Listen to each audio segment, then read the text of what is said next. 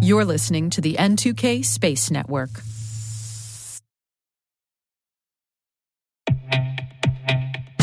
And now a word from our sponsor, SpyCloud, the leader in operationalizing cybercrime analytics. Traditional threat intelligence is a thing of the past. Cyber criminals are stealing vast amounts of credentials, session cookies, and financial data every day, and it's hard to keep up. SpyCloud is the trusted partner businesses turn to fully understand their darknet exposure risk and neutralize threats before it's too late. SpyCloud alerts your organization as soon as an employee or customer's data appears on the darknet, so you can act faster than bad actors to prevent cyber attacks like ransomware, session hijacking, account takeover, and online fraud. With insights from the industry's largest repository of recaptured data, protect the digital identities and systems most important to your business. Get your free corporate darknet exposure report at spycloud.com/cyberwire and see what information criminals have in their hands today. That's spycloud.com/cyberwire.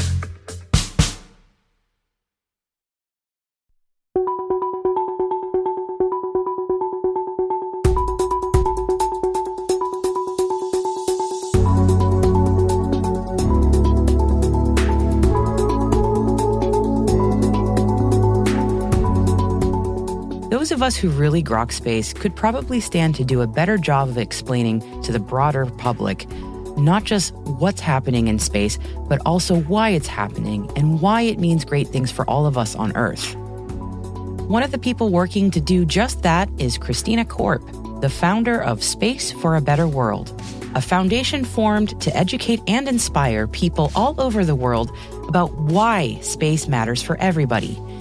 And because she has, honestly, an incredible life story and the best job title I have ever heard, I'm going to let her introduce herself. Sure. My name is Christina Korp. I am known as the Astronaut Wrangler, which actually, by the way, I just gave that title to myself, but it's because I used to work for Apollo 11 astronaut Buzz Aldrin. And now I work with many, many astronauts who used to work at NASA or have already been to space. That is the coolest title in existence, for the record. When I saw that on your email signature, I said, how does one get that amazing title? And what is that like to be an astronaut wrangler? Well, and to explain why it's an astronaut wrangler is because during all the years I worked for Buzz, people would call me up and say, since you're the astronaut whisperer, and I'm like, whispering is not the word.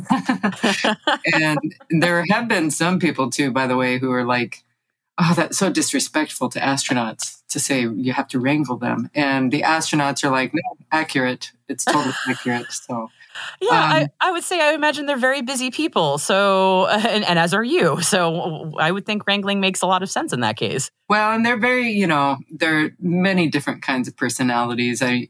Just like anybody, astronauts come in many, many different molds. And so, and look, they're all accomplished people and they're all very confident people. So, they're often experts in their own world, their own field or whatever, but I know what I'm doing when it comes to what I'm trying to help them with. And so, sometimes there's a little bit of wrangling, but for the most part, I try really hard to work with the astronauts that I think are really good people who have a shared purpose with what I try to do through my foundation. Yes. Yeah. So many good things in that. So I was going to say, what kind of things do you do on your own or with the astronauts, whichever one you want to start with first? Well, I think, for people who don't know me, it's helpful to know that I came from the music world. So I was in a family band growing up and I moved to LA to become a rock star.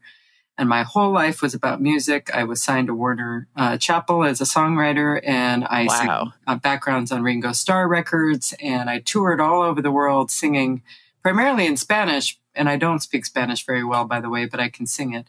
And I just kind of had this crazy rock star lifestyle of singing in front of 20 to 200,000 people, in live concerts and also recording. And that was my life. And then I started to, cause I had to get a real job. I went to work for John Tesh and he mentored me and taught me how to run his media company, his record label, production company, radio show. And I was the tour manager. And then I wanted a quiet, boring life for a little while because I had this total rock star lifestyle.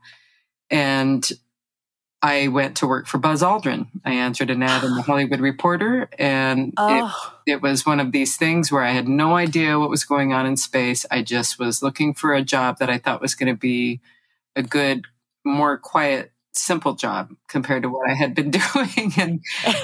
And I had no idea what I was getting myself into. And it opened me up into this whole world of space and hanging out with Apollo astronauts. And yeah, so it's not a conventional like avenue to space. And it's also not even typical for really anything else. I love that kind of story, honestly, though. I mean, I would imagine, I know very little about Buzz Aldrin. I've never met the man, but I know of him through his, his mystique, I suppose. I would imagine you having rock star background might mesh well with him. Is that maybe why when you answered the classified, he was like, yeah, you, definitely. Well, so the funny thing is I didn't even meet Buzz in my early interviews. It was his ex-wife and her daughter who were really the ones running the company who needed the help with managing his appearances. So they wanted somebody with an entertainment background who knew how to handle that kind of thing, especially someone in LA. And for me, I had just been hanging out with Aerosmith and people like that. So to me, dealing with... I'm in Boston, so that's a big deal. Yeah, so dealing with Buzz Aldrin and thinking of this old dude who walked on the moon, I was like, man, this is going to be a piece of cake compared to what I was doing, just to deal with one guy and also someone. I mean, I literally just thought he must just read the paper every day. This is going to be pretty boring. And I thought, well, I could use some boring. It's been a while, but, and I mean, initially it really was fairly quiet and he was just doing typical, like corporate gigs and that sort of thing. But as the 40th anniversary of Apollo 11 came up, because I started with him in January of 2008, and 2009 was the 40th anniversary of Apollo 11, and things really started ramping up to celebrate that anniversary. And that's when I started really leveraging my entertainment background to try to help promote what not only the historic anniversary, but then his vision, which was all about going to Mars. And that's when I started thinking, well, maybe I have an opportunity here to bring my entertainment skills to try to amplify his vision, but in a way that people like me could understand it. And so that's kind of what has led me down this path now in my own, new mission, so to speak, of how I married the entertainment side of me along with the space world now. That is a fascinating story. And I think it's so important that people understand that every path into a career does not have to be this linear thing, that no experience is ever wasted and we can bring our full selves to the table. And I love that you've got Space for a Better World, your foundation, where you're doing that. You're bringing all these facets of your experience together. Can you talk a little bit about what your foundation is, what it does? Yeah. So I came up with the tagline of connecting the space curious to the space serious, because I came from the world of the space curious. I mean, even though I knew nothing about space, I loved Star Trek and Star Wars and lots of sci-fi. My grandma was always big into astronomy.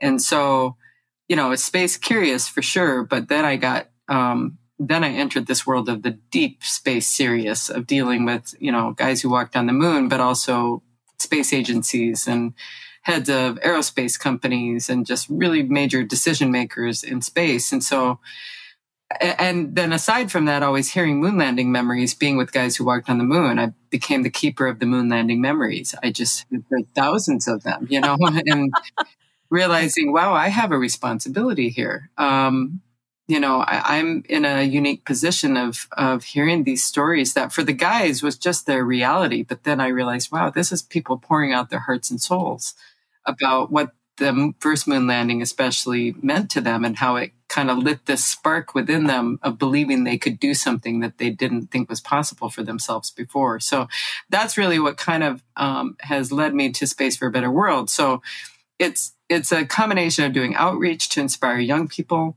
and people from a lot of different backgrounds to believe that there's a place for them in space. And I'm living proof of that, having come from where I came from. But then also realizing I have maybe an opportunity to educate even people who are big decision makers for companies or even in countries. That's something that I realized when I went to the World Economic Forum in 2019 and again in 2020, just before the pandemic, is how little a lot of those decision makers who say they want to save our planet know is at their disposal through space, like that there are tools here that are really valuable to help some of the world's biggest problems. And I really feel that space is the place for those solutions. So that's what I'm trying to do, is help educate people and create content and do outreach and speak about it whenever I have a chance. I think that's such an important mission. And I'm so curious, what you just mentioned, the fact that a lot of people don't know that there's that space. I love space as a place. It's a great line. A lot of people don't know, or they don't see the relevance. Like, for example, my mother was a teenager when we went up to the moon, and she often tells me, I don't understand why we spent all that money to go there and we got our problems on Earth, which we hear it all the time from everybody. Yeah. And I feel like historically we've done, those of us who are enthusiasts or work in the industry in any capacity, we haven't done a great job at sort of selling, for lack of a better term, why going to space matters. And why space exploration is important for those of us on Earth. Like, why have we not done as good a job as maybe we should be doing? What's interesting is I just was talking earlier with Nicole Stott, the NASA astronaut who I work closely with and is a major partner in purpose with me on Space for a Better World. The interesting thing about the Apollo era is they did a fantastic job of marketing going to the moon. Like, they really got not just America, but the whole world on board with the idea of this exciting endeavor of going to the moon.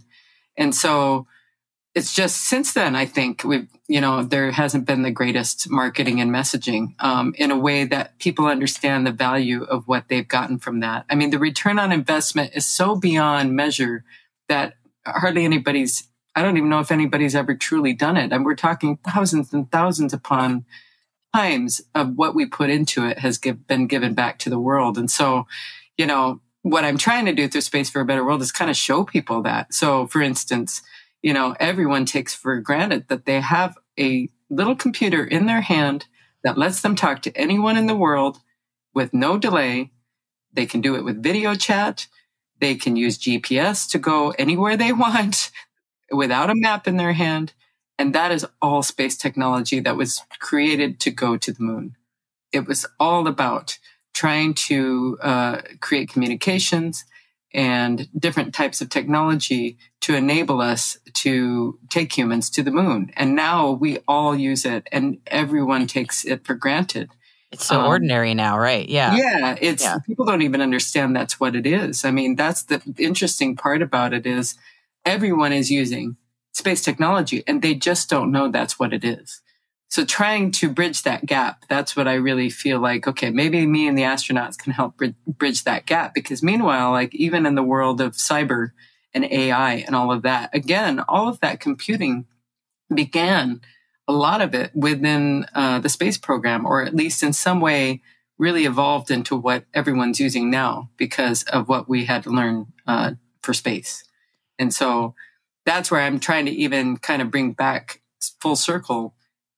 So many things that people don't understand evolved from the space program. And so just to give a couple more examples that are not even the technology, but, I say to people, if you're using memory foam, you're using space technology. Everybody uses it for their neck pillows, and it's in their shoes, and it's on your beds, and, and it was a material that was created to soften the landing of a spacecraft.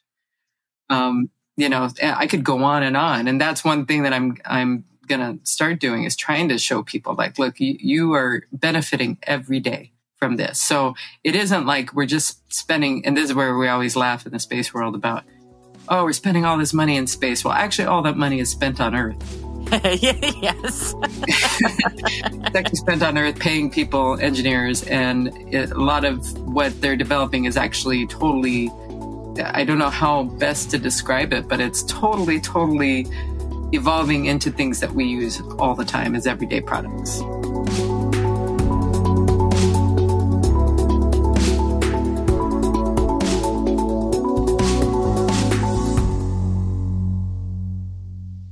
We'll be right back after this quick break.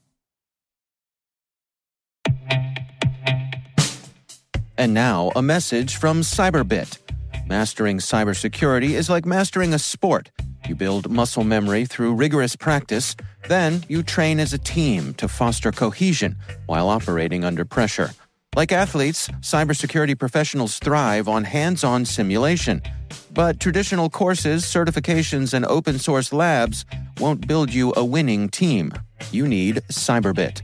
Cyberbit offers a hyper-realistic simulation environment for your SOC, IR, and C-suite to refine your skills, all using the market-leading SIMs, EDRs, firewalls, and WAFs they use every day. Cyberbit is offering CyberWire listeners a free live-fire exercise. Sign up your team now at cyberbit.com/cyberwire.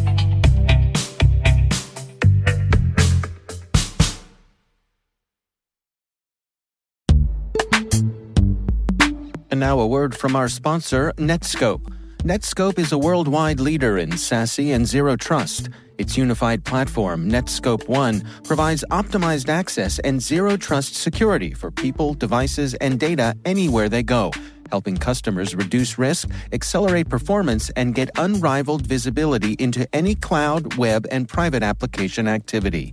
To learn more about how Netskope helps customers be ready for anything on their SASE journey, visit netskope.com.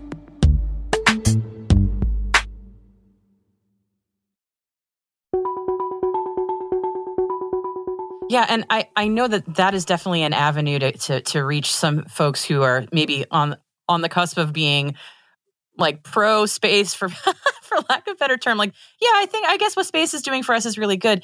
I'm wondering, how do you reach people who are really cynical about it, who are just, I guess, really, really like, oh, I don't care about that. I'm down here and that's up there. I mean, does that get through to them if you're telling them about the cool things that exploration and scientific development have done for them, or is there some other avenue that you found sometimes gets through? Well, I think what it comes down to is everybody cares about something, right? So you have to figure out where you can meet them at the point that something matters to them. And so often the people who are saying, oh, why are we spending money on space, will say, oh, I'm an environmentalist, or I'm worried about climate. I'm worried about these things, with climate change. And the ironic thing is, they'll say, I can't worry about space. I've got to worry about that. And I'm like, well, first of all, we live on a planet in space, and it's not this faraway place. It has nothing to do with us. Space is all around us, first of all. Second of all, it's actually NASA and the European Space Agency and all the different agencies that are giving you the climate data. That's where it's coming from. It's not just some nebulous thing, out in the universe. We're just learning this. It is the space people who are providing that data and are working in cooperation with NOAA, the National Oceanic and Atmospheric Association or Administration. And it's not a separate thing. That's what I think it has to come down to, is you find something that people care about. I met some people back in London last year who care about animals. And so then I said, well, so did you know that they're using AI with satellites in orbit that are able to track, say, like the gorillas or endangered elephants easier from space than on the ground? Because it's easier to police the poaching efforts or keep track of the animals using AI in orbit than it is with just people driving around on the ground. So that's where I think if you can meet them at the place about the thing that they care about and show them how space can help that particular thing, I mean, that's where I feel like I'm starting to get more people to understand the value or at least not be opposed to it. That's a great point. And how can those of us who are space enthusiasts, what would you, so that's one recommendation, meet people where they are. Any other recommendations to those of us who maybe are trying to win over a skeptical family member or a friend, and anything else that you might recommend in those conversations, those day-to-day conversations? Well, I have to tell you, if they're a flat earther, you're not going to change their mind. Yeah, we'll throw that one out. Yeah. People who believe in the basic tenets of science. We'll start with that. Yeah, it's pretty hard anybody who's decided the earth is flat, man, they have just committed themselves to something that is just Yeah, you know. Oh, and I'm sure you've encountered folks like that too. So I'm no fun there. I think people, I'll just tell you a little story, which is interesting relating to conspiracy theorists, because sometimes I just think people want to believe something, just want to be different. They want to. Oh, for sure. And definitely. I went to the South Pole with Buzz Aldrin in 2016. And the way you so casually said that, by the way, it just kind of blows my mind. It's a weird statement, but it's true. And when we got there, he got high altitude pulmonary edema, and we had to be evacuated because he got very sick. And we went from one side of Antarctica to the South Pole, and then evacuated to the other side to McMurdo, and then home. And in the course of that flight from the South Pole to McMurdo, actually, I guess it was from when we were going on to New Zealand, because we had to go to New Zealand. That was the closest place from McMurdo. We had put out a press release, that he had gotten sick. And in the course of the flight from McMurdo to New Zealand, someone created a fake tweet that looked like it was from Buzz, like it looked graphically real, saying that there were alien pyramids at the South Pole. And the funny thing is I was the one who created Buzz's social media accounts, and I created that Twitter account, and I was the one who does the tweets. So I couldn't say, oh, well, Buzz, first of all, Buzz doesn't tweet anything. This isn't from him. But I just, had to say, like, this is not real. And a lot of people would reach out to me. And I just picture somebody sitting in their basement just thinking, I'm going to mess with a bunch of people and create this complete fabrication. And so, to this day, people will still message me saying, please tell us about the alien pyramids at the South Pole. There's nothing there. There's the pole, and there's a research facility by the National Science Foundation, and there's nothing else. Yeah. I'm going to tell you that right now.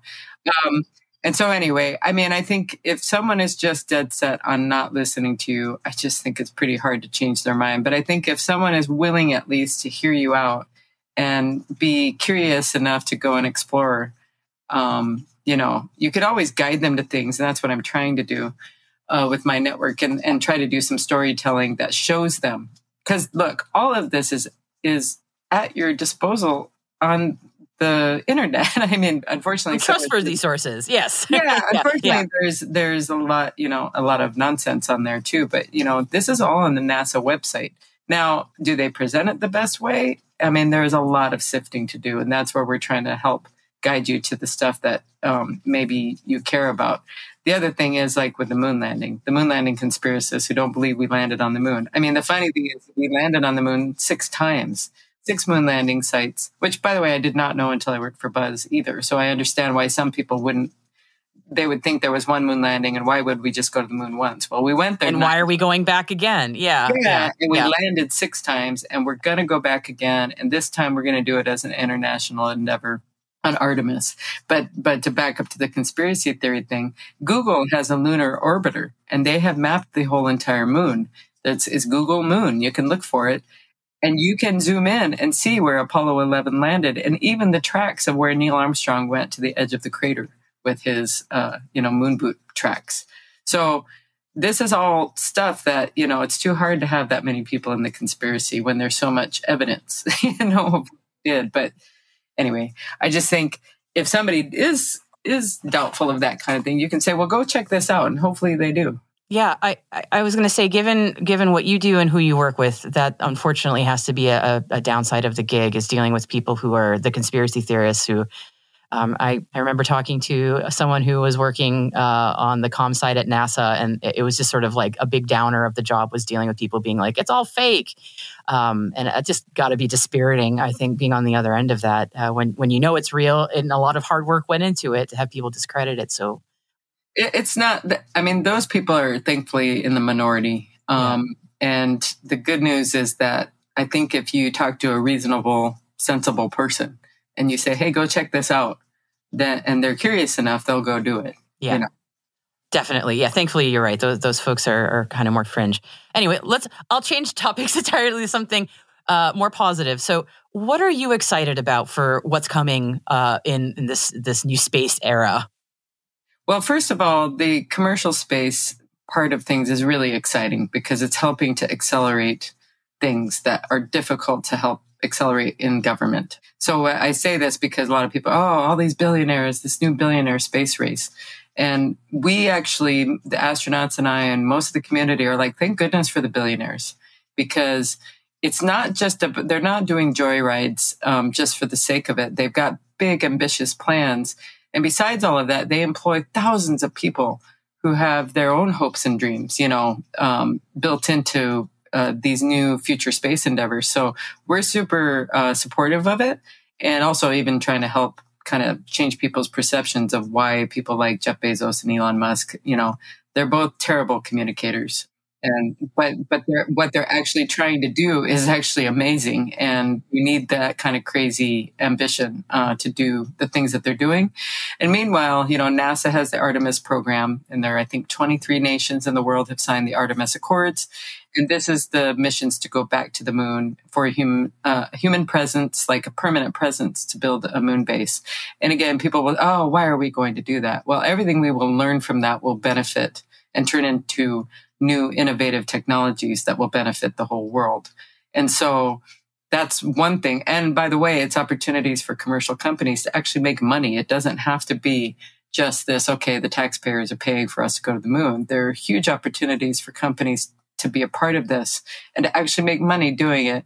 And then secondly, Artemis is to land the first woman on the moon. They will land other people too, but as a woman, and I'm sure you can appreciate this, the idea that the first woman will finally get to walk on the moon is pretty exciting. And I'm really trying hard to make people aware of this. And it isn't well known, unfortunately, and it needs to be more widespread. And I think when I tell, especially science teachers who don't know, they're like, wait a minute, what? I'm like, yeah, the first woman is going to walk on the moon. And we're not talking in 10 years. We're talking in the next few years. Like Artemis 1 launched in November. I was at that launch at Kennedy Space Center. And Artemis 2 is in the planning phases. And, it probably will be SpaceX Starship will be the rocket probably that will take them back to the moon. They have the contract for a lunar lander. But we shall see. But these are near-term ambitious plans that I really want to make people aware of, because I think it has the power to excite the world the way that the Apollo missions did. I totally agree. For me, I have a 6-year-old daughter who's is very into space, and me telling her, "Hey, you're going to get to see the first woman walk on the moon." I just can't tell you how much it makes me light up knowing that I get to watch that with her and watch my little girl see that. That's for me just massive. So I hope more people will understand that there's some really great stuff coming, and I'm so excited for what your foundation does and is doing. Because I think it's an extraordinarily important mission. It's something that we've been needing for a long time, is to pay attention to how we're messaging the important things going on and communicating to not just the space nerds, but to everybody what's going on. So thank you for what you do. And I'm sure we'll be talking to you a lot about what's been going on. But thank you for your time today. I really appreciate it. No, thank you for having me. I know I could just ramble on and on. So I would gladly listen. So you've got a lot of great stories. So well, thank you very much. Yeah, thank you so much.